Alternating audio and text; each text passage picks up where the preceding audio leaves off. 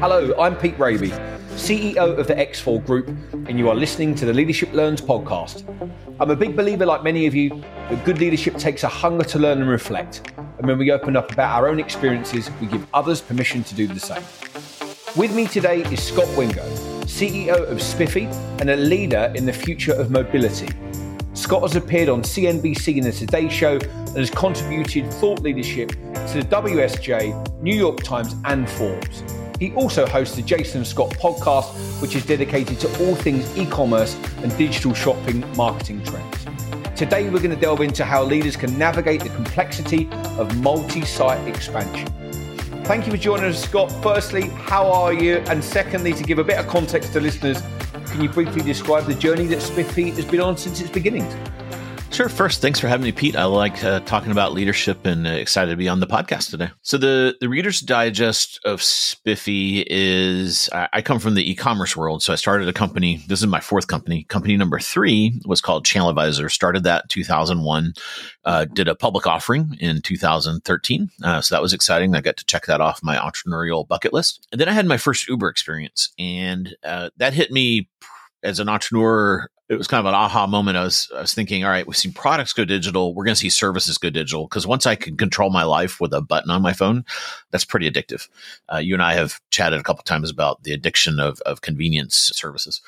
So I was really wanting to do something in that world. And I had previously bought a couple of car washes as a diversification thing. So I married those things together and did effectively what I think of as a e-services or a tech-enabled service, or some people call it on-demand car care company called Spiffy. So launched that in 2014. Fast forward to today, there's a physicality to this business. So we have our own employees. This is not a 1099 or a contractor type model. And we're in 26 locations, and we have over 250 vans going out every day and doing services, and 400 technicians doing the services. So have been at it for a while. I've raised over $50 million in venture capital to really revolutionize car care. So that's kind of Spiffy in a nutshell.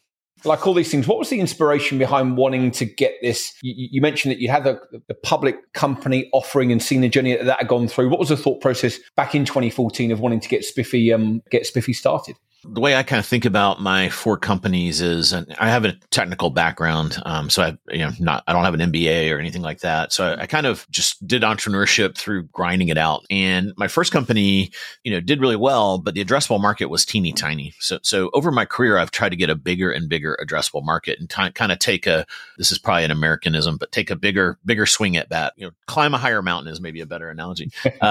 So with this one, it's probably the biggest thing I've ever tried to do, and that's kind of what keeps me going is challenging myself to a bigger hurdle and a bigger challenge. Each human being and each entrepreneur goes through different journeys in relation to professional life.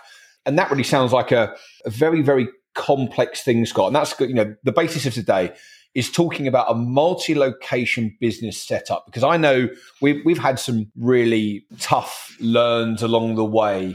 What was in the business model that made you think that this multi-site offering was not only a potential gap in the market, but also something that you could pull off? Because it really comes with challenges, doesn't it? It does. And, so if I kind of look at my entrepreneurial journey, my first 2 businesses, I really didn't do any kind of expansion into multiple locations. And then it wasn't until ChannelAdvisor where we got into it really through necessity, because you start to build this e-commerce thing, and then suddenly we had customers in the UK that were kind of using our software, and then they would get a little bit angry when they would want support.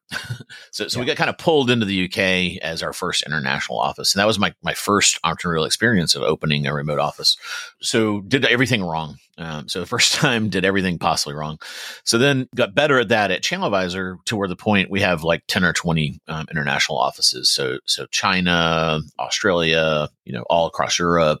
So as I was going into Spiffy, I was thinking about it, and I was thinking, all right, how many locations are we going to have to like really cover the map here? And as a software person, I was kind of a little freaked out by that. I was kind of like, is this going to be like 500? And like, what's that going to look like? And how do we do that? Is that going to, if each one of those is $100,000, that's going to consume a ton of capital. So that was, so there's a couple angles, like how do you do that? And then how do you do it economically, are kind of the 2 things that were my main concern. the first conversation I had that really helped is I talked to, it sounds like you have some friends at Amazon. I know a lot of because I come from the e-commerce world, I know a lot of the folks at Amazon. And Amazon at the time, this is before they bought a grocery store called Whole Foods. Their grocery strategy was called Prime Now, which was a same day grocery delivery. And I talked to the lady that did that because I was tracking it very closely. So I noticed I was watching this really closely, and they stopped at 40 cities. Well, the United States has 50 states, and there's probably 4 big cities in each of those states. So you can kind of get to 200 cities pretty quickly, but they stopped at 40. So I had the opportunity to ask the lady that was running that program why they did that. And what she said was they did an analysis of the over 150 prime households in the United States, and you could actually get to 85+% of them by being in 40 to 50 markets. So then I was kind of like, all right, let's shoot at 50. And maybe it's 40. I don't know. So that's kind of the backstory. Even before, kind of circa 2014, we started thinking about this and what it would look like. One of the hard learnings we had at ChannelAdvisor when we opened up these international locations was your intuition is, all right, I'm going to open up my first office in London. I'm going to go find someone to be a GM there. I'm going to hire a Brit and they're going to help me figure that out. That can work, but the problem is that person doesn't really know the culture of your company. So to the extent you can take someone from your headquarters and put them into that remote location, whether it's another state or country, that's the biggest learning that I would share with your audience is having an ambassador for your culture there. When people think about that, they think about, oh my gosh, I'm going to have to go, live in another country for 5 years or something like that. So identifying those people in your company and then, kind of saying, hey, be careful what you ask for. You volunteered to go do this kind of thing.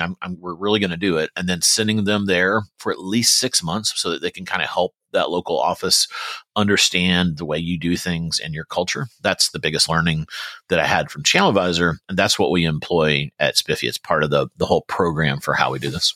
Fascinating, Scott. Really fascinating. And how do you go about making sure that you're hearing people in your company that would be up for that kind of challenge? Do you have like a regular email survey? Is it a monthly forum? Is it just like, is it part of your review sessions where you say, would this be the kind of opportunity that would be interesting? Because I'm sure those people are certainly worth as a valuable employee for Spiffy. So how do you go about making sure you've got a nice kind of regular question going out there? Yeah, it depends on the scale of the company. So when you're 10 people kind of, in an office, you can just kind of, stand on your desk and yell. So that always works. And then as you grow, you have to kind of be more programmatic about it. So what we do today is we like to post these job openings kind of internally first. So we'll say, hey, we're opening up Austin, Texas, and we're looking for a general manager, and here's the criteria.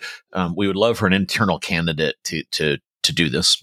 And so then, and we'll say, we love to be as transparent as possible. We're going to open this up for 2 weeks for internal candidates. And internal candidates have the priority here. So now there's a little bit more process and procedure to it. But in the early days, it's really, when you're the CEO of a 20-person company, you kind of can tell, you probably have a pretty good idea of who is a candidate. And then you just have a water cooler type conversation or a meeting and just kind of say, hey, we're going to open an office in Berlin. Is that something you'd be interested in going over there and helping us with? One of the things I was interested to ask about was that 6-month minimum period where someone goes in alongside the local. How do you make sure that those two people don't get in each other's way, Scott? And have you ever had any learns that have kind of been, wow, we did it that way, we're going to change things a little bit now to make sure that doesn't happen in the future? The solution to that is always trying to anticipate what could go off the rails and address it as early. So really early on saying, hey, person X, you're new, you're going to be the general manager. Here's your responsibilities. We're sending over, person Y, and they're there to support you. And here's how we envision you working together. And you say to both of them, and we all agree that that's kind of the rules of engagement. So having this kind of conversations early on and trying to anticipate where those can go off the rails, there's kind of an experiential thing there. That's important. And then checking in every so often, and you'll start to see very quickly if it's not working, because if you're acting as the referee on this stuff, then something's horribly wrong, and you got to get to the root cause of that to fix it.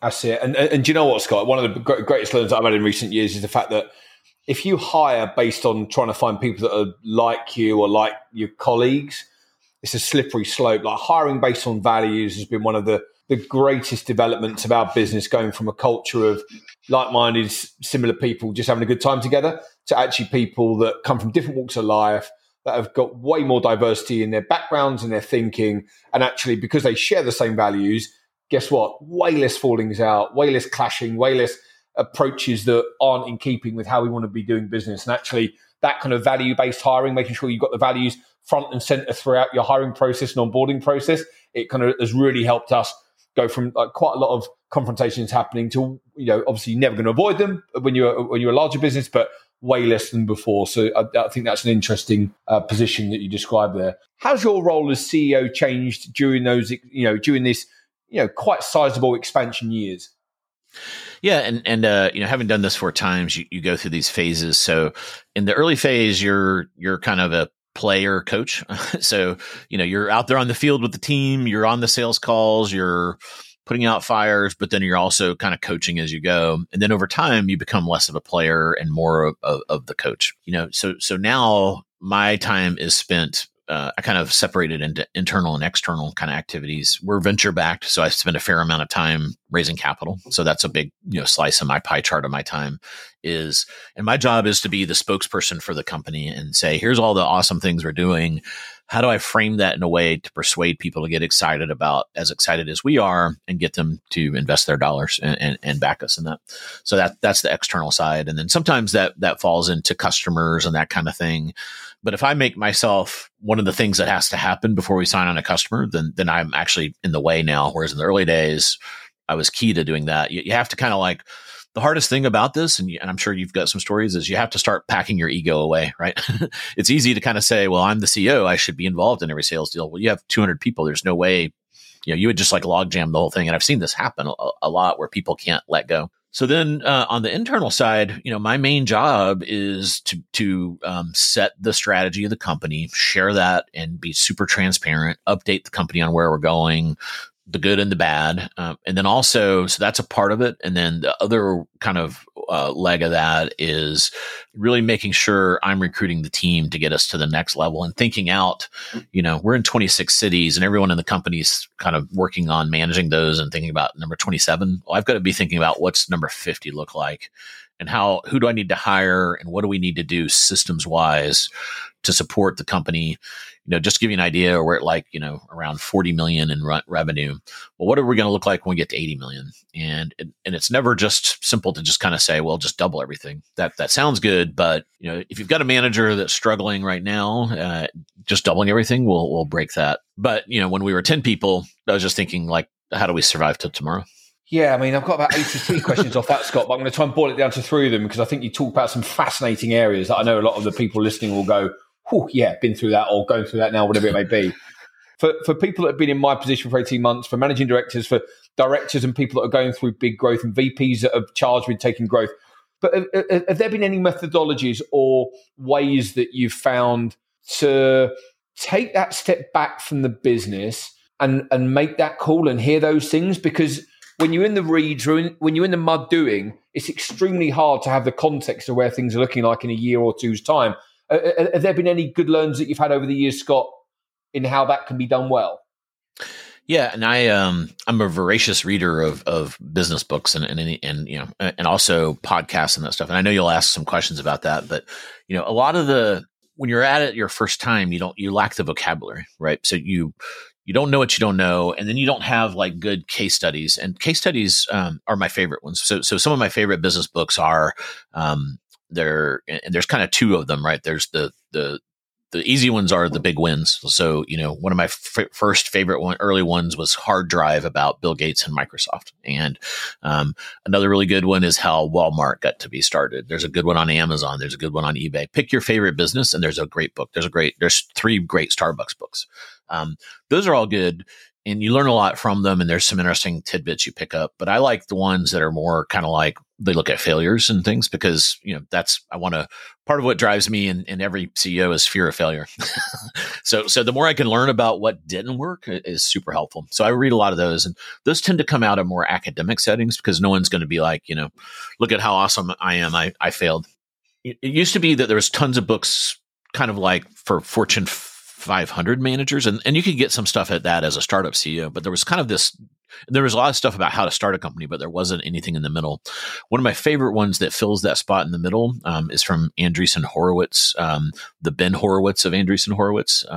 He wrote The Hard Thing About Hard Things. And it talks about, you would benefit if you don't have that one. You're kind of where I've you done that use this one. So I go back to it a lot too. So it's broken up into little chapters. Like one I spend a lot of time with entrepreneurs, and you're probably coming across this one, is simple things like titles, right? So you have 200 people. Should you have EVPs, SVPs, MDs? And what are the trade-offs of that? Because it's easy as an entrepreneur to be like, sure, whatever title you want. And then you look around and, and you've got like a 200 person company and you've got 50 EVPs, and then it actually causes problems. So that's a really good one. So I just consume a lot of that stuff, and that's been super helpful to give me, the vocabulary, the case studies, and that kind of thing.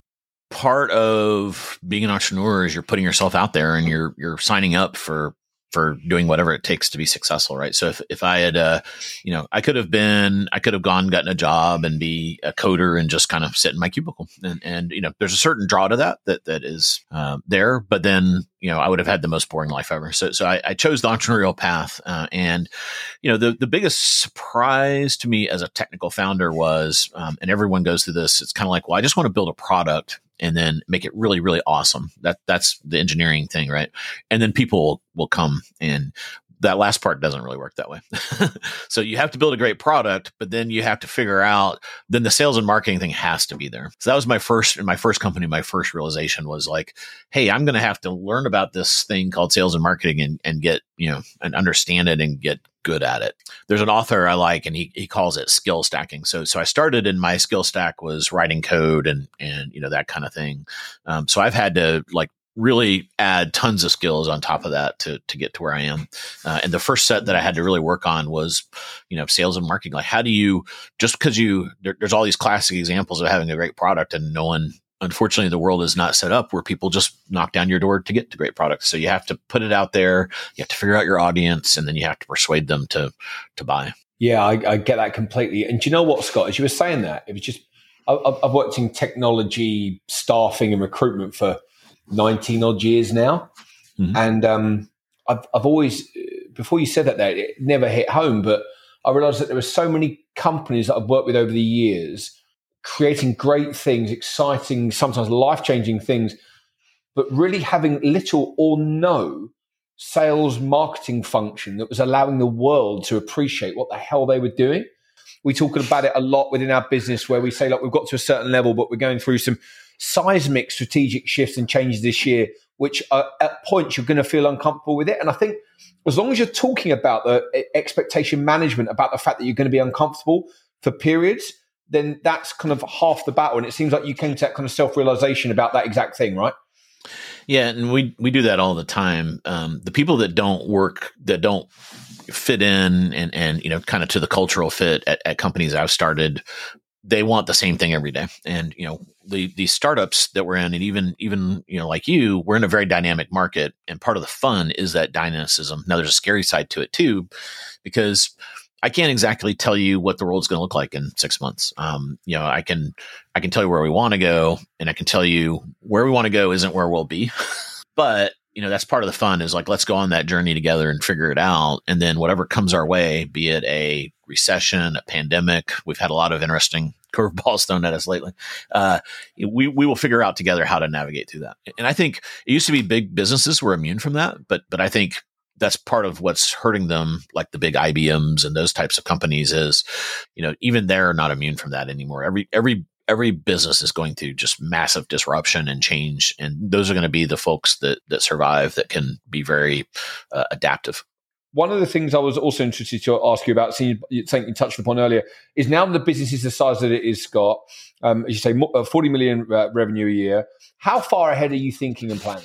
Yeah, I have to be able to kind of move seamlessly in and out of that. So, there's a lot of like, how do we, I'm talking to you on the last day of the quarter.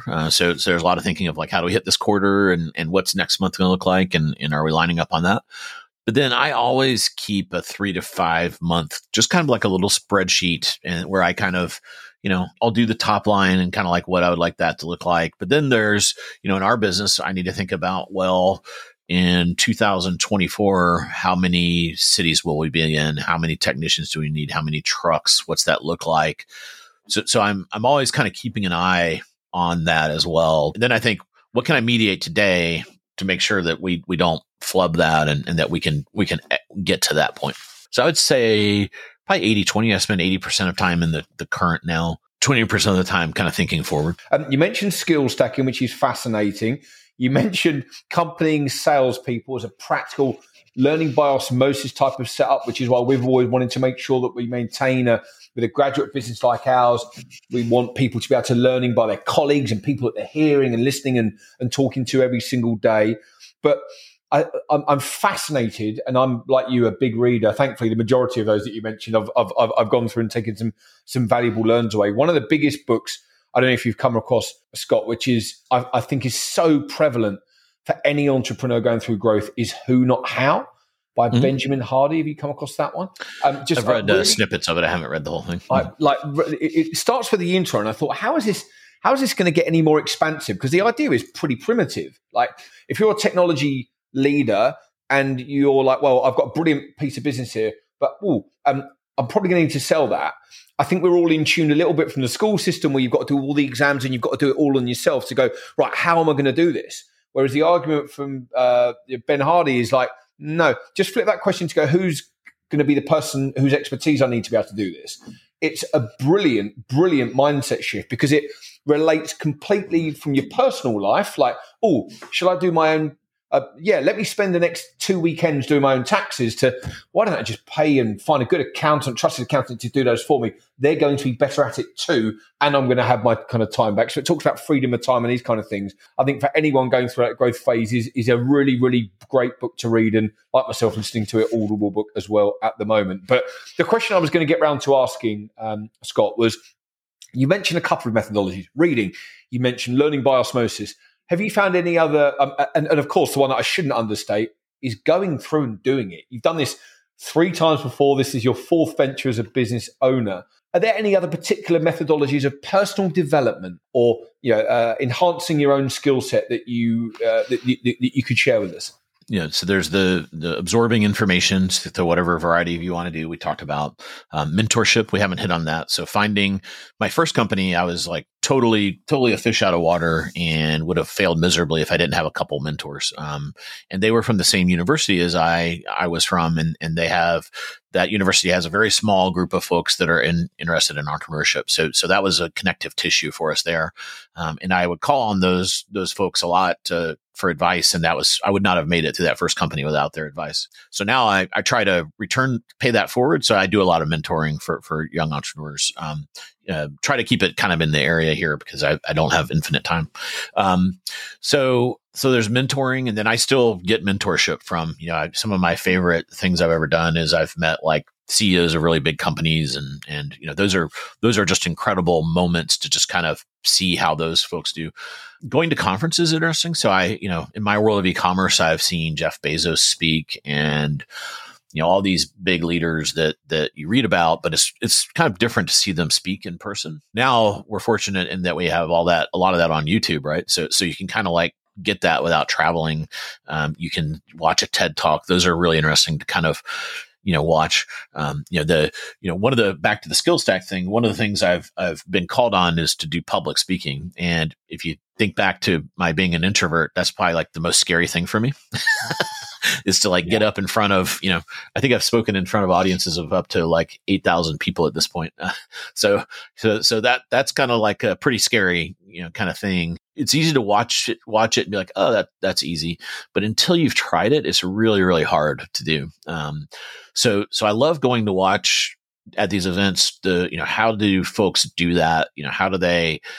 How do they keep someone engaged for an hour conversation? Just even little things like hand movements and that charisma thing, how do they, they're probably born with it. I have to kind of like work at it. And, how do they do that? How do you do those things? So that's another area where I find really fascinating to kind of watch people do that. I've actually gone a couple high level. I've seen several of the United States presidents speak, and I don't want to go into politics, but that's like next level. Like watching these politicians, and you know, we all know politicians. You know, there's a lot of negative around them, but watching them do public speaking is just like, it's kind of like watching, you know, the best of the best at this kind of thing. And so a lot of that, you know, I try to. And it's all in that skill stack. So if one of my skill stacks I want to work on is public speaking, I'm going to want to get as much exposure to that, even outside of areas where I'm normal. Because if I can get like 10% as good as a great politician in the world of e-commerce, I'm going to be the best in e-commerce. Because they're like, you know, 1% of like a great politician. Yeah, Scott, it's a brilliant point. There are certain things that business does way better than politics. There's certain stuff that professional sport does way better than business. And there's certain things that everyone could take a bit of learning from politics. And in relation to public speaking and kind of speech writing, without a doubt, politics is one of those areas. I've been a huge admirer and fan of the way that Winston Churchill's oratory and the studying of that. And actually, when you see the combination of the written word and his close ties with America, the amount of dedication and preparation that went into one of his speeches and the amount of annotation that you can see from that things.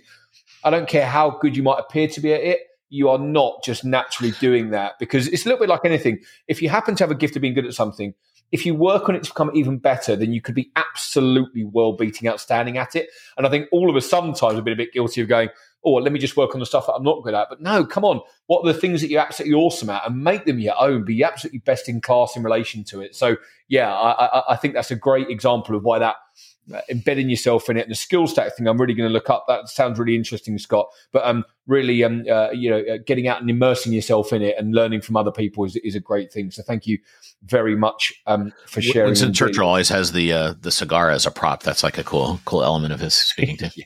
Yeah, absolutely. When he wants to take a break, he can always take a drag off the cigar. That's it, exactly. Give himself a dramatic pause. Create a little dramatic pause. Yeah, exactly. And the final thing, Scott, before I end up what has been a really fascinating conversation, thank you so much for coming on, because I think you shared some brilliant things, is let's just go back briefly, if I may, to multi-site expansion, right? There's a business out there thinking about doing it.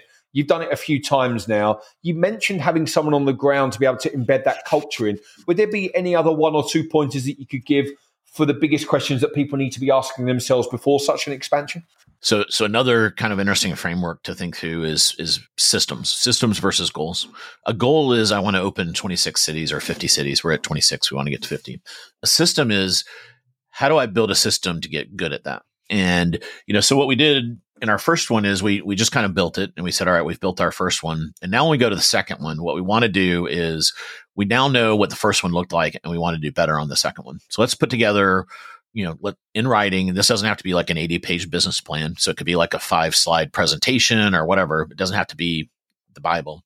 But here's what we learned in city 1, and here's what we're going to do in city 2. Here's what we're not going to do. That's always important. And then here's a little model of what we think that's going to do. And then you get, appropriate time into that, probably 6 to 12 months. And then you revise it and you're like, oh, okay, we need to update this playbook. And, in city number 2, here's what we did wrong. And here's what we could do better. And then city number 3. And then by the time you get to city 4 or 5, you're just kind of like, you just go to the playbook, right? Now you know. So, but that's the system. And if you don't purposely create the system and try to do that incremental improvement, you won't. Where the opposite of that is like, all right, I'm going to open city 4. Let's just like pretend like we haven't done this before. You wouldn't obviously do that, but you can kind of get pretty close to that if you haven't built the system for purposely doing this. So as you do, I'll kind of point it back to you. As you do this Berlin, you need to kind of keep some, I'm sure you've done this, have a plan, but I would keep a shared document, which is kind of like, what are we learning about this experiment? And what are we doing well? And what are we doing, what's a good, and then bad? And then how do we take this? Because when you open up Amsterdam or whatever the next thing you open, you want to be able to go back to that and use that as an input into the next time, or you'll just keep making the same mistakes. In that systems thinking, that's what you're trying to build, is this repeatable process that is measurable. It course corrects, it self heals, all those kinds of things. Thanks, Scott. It's been so great having you on. Really appreciate it. And if the people listening have enjoyed it, please do give a 5-star rating. Scott, thanks so much for coming on. Have a great rest of your day. Thanks, Pete. And I do put some of this out there online. So if you want to follow me on LinkedIn, it's Scott with 1T Wingo, SCOTWINGO. And then I'm on Twitter as well. And really appreciated the conversation and love talking about leadership. It's been fun. Thanks so much, Scott. Have a great day.